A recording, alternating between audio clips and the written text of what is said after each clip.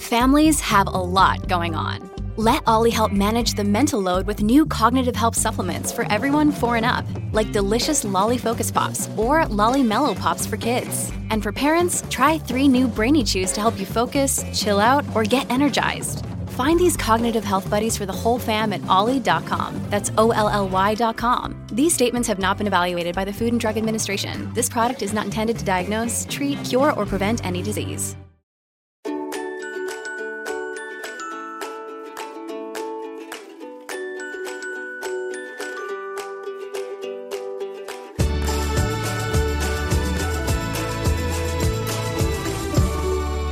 We're momming today with Jinger, Duggar, Vuolo.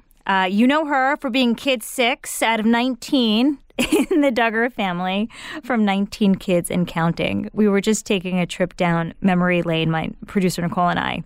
2008 to 2015, Jinger, your family was on the air. Yes. Basically grew up in Hollywood. What was that like? Yeah, it was quite the childhood for sure.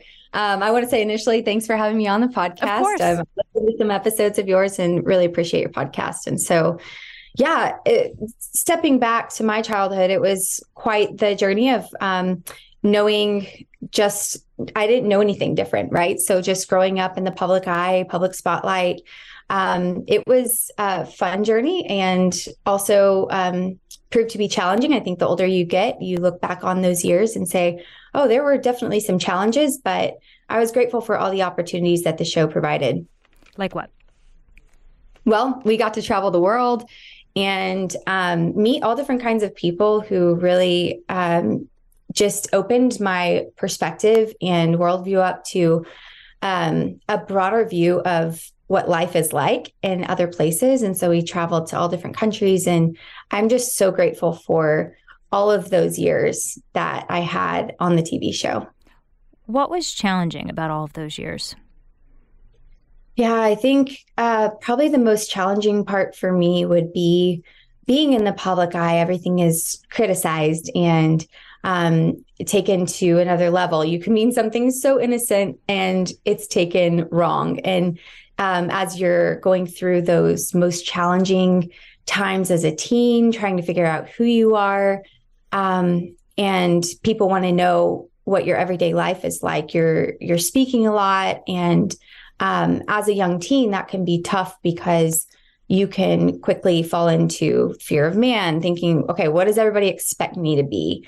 And I've just found that to be true, continuing into my older years and realizing I don't want to be defined by what other people expect of me. I just want to be a Christian who loves Jesus and to share my journey with the world because I am in this place of living a public life. And so there were challenges walking through very difficult seasons as a family and everything being so public. And that's where I think you realize, okay, there are amazing benefits, but then it's also very tough to do that publicly. Is that what helped to inform your book? Congratulations. Becoming Free Indeed is the title. Yes. It definitely was something that I had thought about writing for years. I initially thought about writing a book when I started on this journey. So years ago, I was raised in a home where we followed the teachings of a man who did not teach the word of God in its entirety and twisted things very fear-based. It left me confused about who Jesus truly was. And this book that I've decided to write now, it's just my story of how I've had to disentangle truth from error on finding my way to freedom in Christ. And so I know people saw glimpses of my life on the show, and that was a beautiful thing to be able to share. And at the same time, I realized there was a lot that they didn't see behind the scenes of the real me wrestling and struggling with fear and growing up under this teaching. And so I wanted to share. What was so difficult about this teaching? Or if it was so bad, how were you able to denounce that and still believe in Christ and be a devout Christian?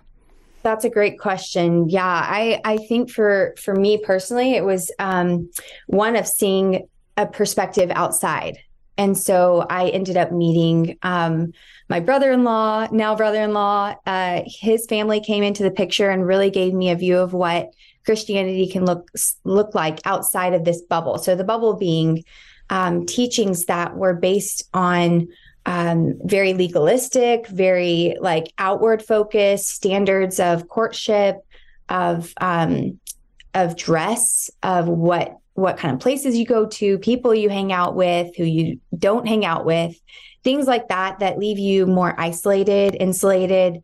And the teachings were so focused on not knowing what's expected of you. So you can go to play a sport and you don't know if God's pleased with you or not. He could kill you because of that. He could cause some terrible thing to come upon you. You were told God could kill you? So he taught a lot of things that said like, okay, it's correlation equal, causation and correlation like go hand in hand. So if you think that something is right, you may not know what God expects of you that day. So you need to be led by the Spirit and kind of figure out what God expects of you outside of Scripture. Like it was all outside of Scripture. It's no scriptures based on this, So it was fear-based. Like you have to figure out what God expects of you that day and just live by it. Was it a cult? I would say it had a lot of cult-like tendencies. I'm not an expert on that, so I can't say, it was a cult. It felt like a cult to you. It definitely had a lot of those tendencies. And that's something that looking back now, I see how sad it was that a lot of my friends in there felt like if I leave this, I'm abandoning like my whole worldview, everyone I know, because in such a tight-knit community like that, this person has claimed to speak for God. They have so much power, yes, and they claim to speak for God, but they don't. And that's the place where it's like, you think this person's words are the word of God.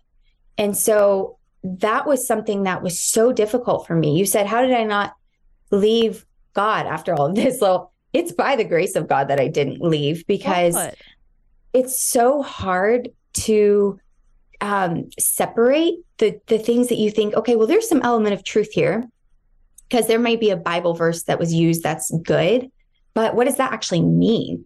So this journey for me has been very long, emotionally hard, exhausting, but it's also been so beautiful because I've just spent the last several years really just disentangling, like separating what is true from what is false.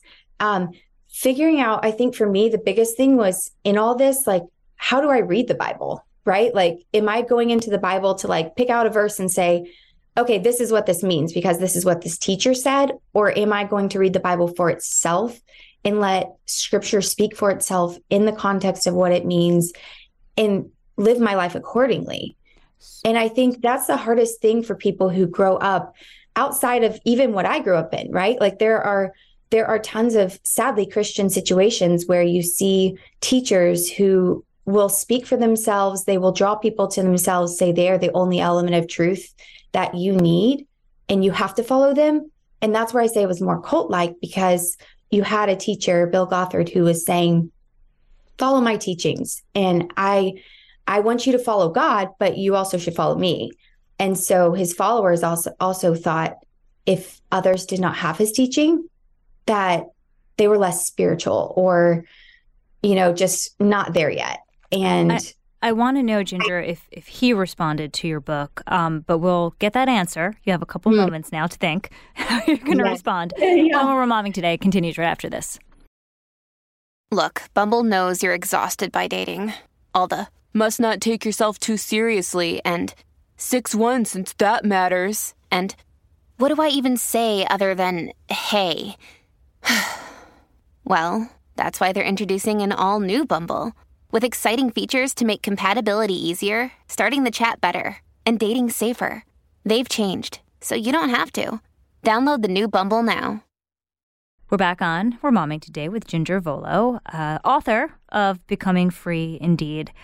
Jinger, has Bill responded or had any reaction to you writing about his teachings and how they impacted you? He personally hasn't reached out to me, and we'll see as the book is further down the road how everything plays out. But so far, no. What about your family? how do they feel about you maybe sharing things that they're not comfortable with? Yeah, it's been something we've been very open with my family throughout the years about our differences. I've had conversations with my parents about my beliefs as they changed and sought to show them from the Word of God why I'm changing my beliefs. And so it's been the same with this. When I decided to write this book, I started in the writing process kind of like, okay, I don't know exactly when I want to write this book, but I'll start writing down some thoughts. And then I ended up sharing with them that I was writing this book, and I wanted them to know exactly from their child's heart, right? To hear from my own mouth why I wanted to write this book. And so I shared that with them. And I know that we have differences and we're not in the same place, even theologically. And so I just, wanted to share that with them and hope that even in this book, they can see my heart in maybe a more raw sense and see exactly how I've gotten to my conclusions where I am today. What was it like to live in a family of 21 people in the immediate family? Yes. Oh, Christmas morning, for instance. Yes. So much fun, right? Like it really was. We grew up in a very happy home. My parents sought to make us just have a lot of fun. They let us have a lot of fun. And it was very loud, very, very loud. And Christmas Day was kind of chaotic. It's just tons of people everywhere, gifts covering the entire house. And we used to buy gifts for each sibling, like each of us siblings would buy a gift for each other. And that just quickly had to end because halfway through we have 12 kids. We couldn't afford it. So it's a really fun time. Like growing up with so many siblings, I always had someone to like go play with in the backyard. And it was just, a lot of fun. Did your mom or dad just forget your names or get completely confused by who needed what and who was who? On occasion, they would forget because they would just kind of rattle off a bunch of J names and hope that they got the right one. So the J actually makes it harder having all J names. But you're a mom now of two young girls. You physically had two children. Do you ever say, Mom, how did you have 19? Oh, yes. The second I had my first child, Felicity, I said, oh, my goodness, my mom was there. She was in the waiting room. And I was like, oh, how in the world? How did you do this? I don't know. I think I'm just going to have one child. I don't know how you did this. And she said? She just always says, it's by the grace of God. I get through that. But I'm like, no, she's basically like the strongest person I know, because that's incredible. I know. I mean, I just think of anyone with more than, I'd say, 4 children. And I say, wow, it's very difficult to have a child. Oh yeah, girl. It's like, it's the most difficult thing that, things never go back, like in place. Right. Oh yeah. It still is taking me, I'm 2 years postpartum, after my baby, my last one. And, I still feel like even working out, I'm like, goodness, it takes so much more out of me to like stay in shape these days. I know. And what I love about you is that you grew up in the public eye, and you have chosen, now with social media, everybody's in the public eye, right? But you've chosen not to make your daughters part of that. Yes. Yeah, that was a decision that initially I was on the show, and my kids were to be on the show as well, given our setup. And so once that ended, that timeline, I thought, okay, Jeremy and I had talked about it for a while.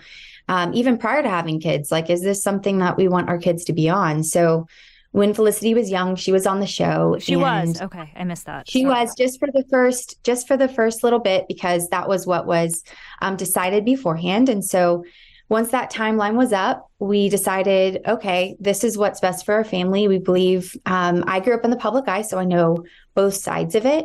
And although there are beautiful benefits, as we spoke about, to being in the public eye, it's also really tough when you're in those formative years to take the pressure of it. And even unknowingly, like my oldest is only 4. And that's a tough thing to have their life seen by everyone, right? Like, and picking it apart. And I think as a mom, I want to protect, and my husband is the same.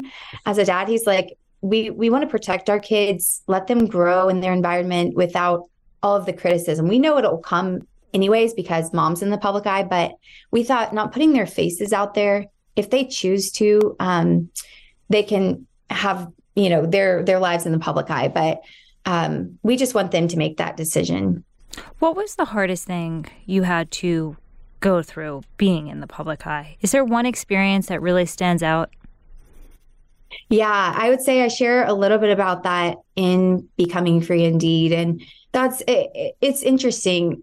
I would say even some of the smaller things that you would look at and say like, okay, that could be tough for someone to walk through, like changes as a teenager and all of that. But the bigger things that I think it's all so public.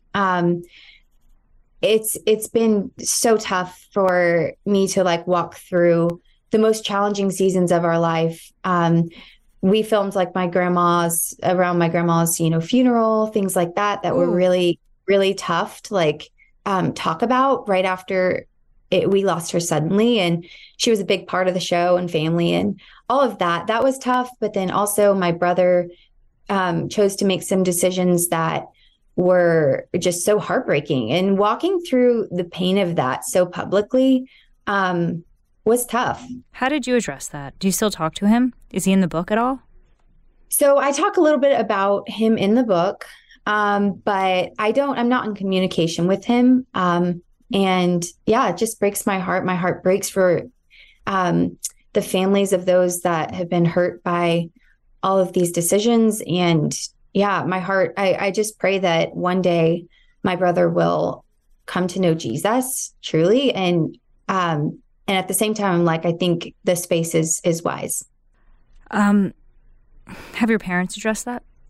Well, I think I'll let my parents, speak for themselves in all of this, because as I've said, in the public eye, it's such a unique thing. I felt a desire and need to want to speak, but I will let each person, speak for themselves when they're ready. Do your parents ever say, we wish we didn't do the show? I don't know exactly what their perspective is on all of that. All these years later, I think initially there's a desire to want what's best for your kids. Every parent wants what's best for their kids. And so hindsight, you look back and you see, was this the best decision? I mean, I think they made the best decision in the time that they were in. Reality TV was such a new thing. You have just the unknowns of that. And I believe they made the best decision in that time that they could for their family. So I'm not sure all these years later what their thoughts are. But that's something that, I would want them to answer for sure. Are there any, as you raise your girls and have your own family, are there certain traditions or certain things you did as a big family that you hold dear and you're raising your children in the same way, respecting those traditions? Yeah, that's a good question. I think for our kids, they're still so young. And so we've had these conversations like, what do we want to do with our kids that maybe my family did? And what things do we not want to do? And so it's kind of fun to figure it out as we go along. I wouldn't say there's one thing. My family wasn't super into all these traditions. We were just kind of go with the flow. And so I don't know exactly what things we will continue in. But that's just the fun of having tiny kids. We have a little bit of time to figure it out. I mean, when they start dating, have you spoken about how that's going to go down? I mean, are they an internet date? Actually, probably by the time what's going to be the social dating, social media dating, video probably dating, everybody. I don't know, metaverse dating.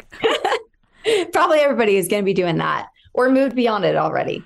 I think for our girls, we just want to point them to what the Word of God says. That's something that in Becoming Free Indeed, I talk a lot about is at what point do we hold to these things because this is what we've always known? And then being silent when Scripture is silent is something that I really want to instill in our kids, and speaking when Scripture speaks, because that's something that I think is so important, because then they won't say, oh, mom and dad said this. It's I don't want them to go off of what I say.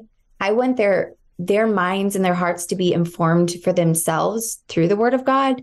What exactly does that mean, being silent when Scripture is?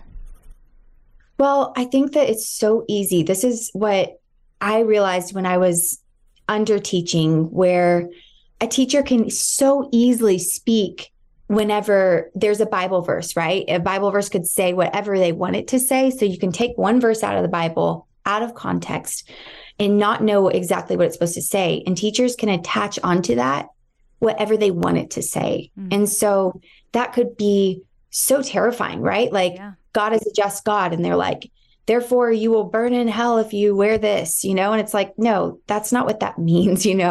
He's also a God of love who cares for his children. As a loving father, he draws near to us in our weakness. And there's a balancing element of that.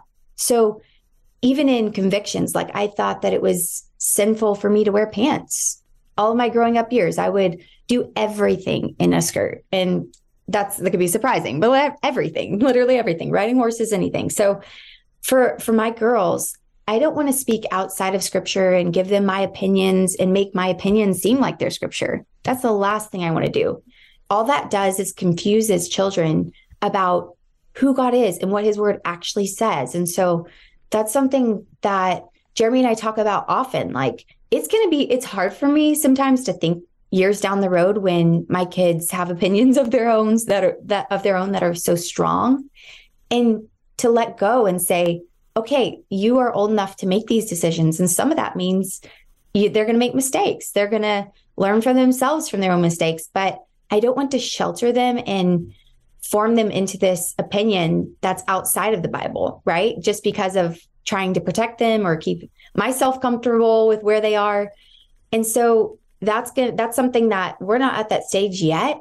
But even in these younger years, like, I want to encourage my girls to examine the Bible for themselves. Like, even in these young years, teaching them Bible verses is great. And I want them to know that the word of God is going to be taught to them, but it's not going to be based on our opinions. Well said. Jinger, thank you very much for joining us. Congratulations on the book. Thank you so much, Lauren. It's been fun. From the Fox News Podcasts Network, subscribe and listen to the Trey Gowdy Podcast. Former federal prosecutor and 4-term U.S. Congressman from South Carolina brings you a one-of-a-kind podcast. Subscribe and listen now by going to foxnewspodcasts.com. Listen to the show ad-free on Fox News Podcast Plus, on Apple Podcast, Amazon Music with your Prime membership, or subscribe wherever you get your podcasts.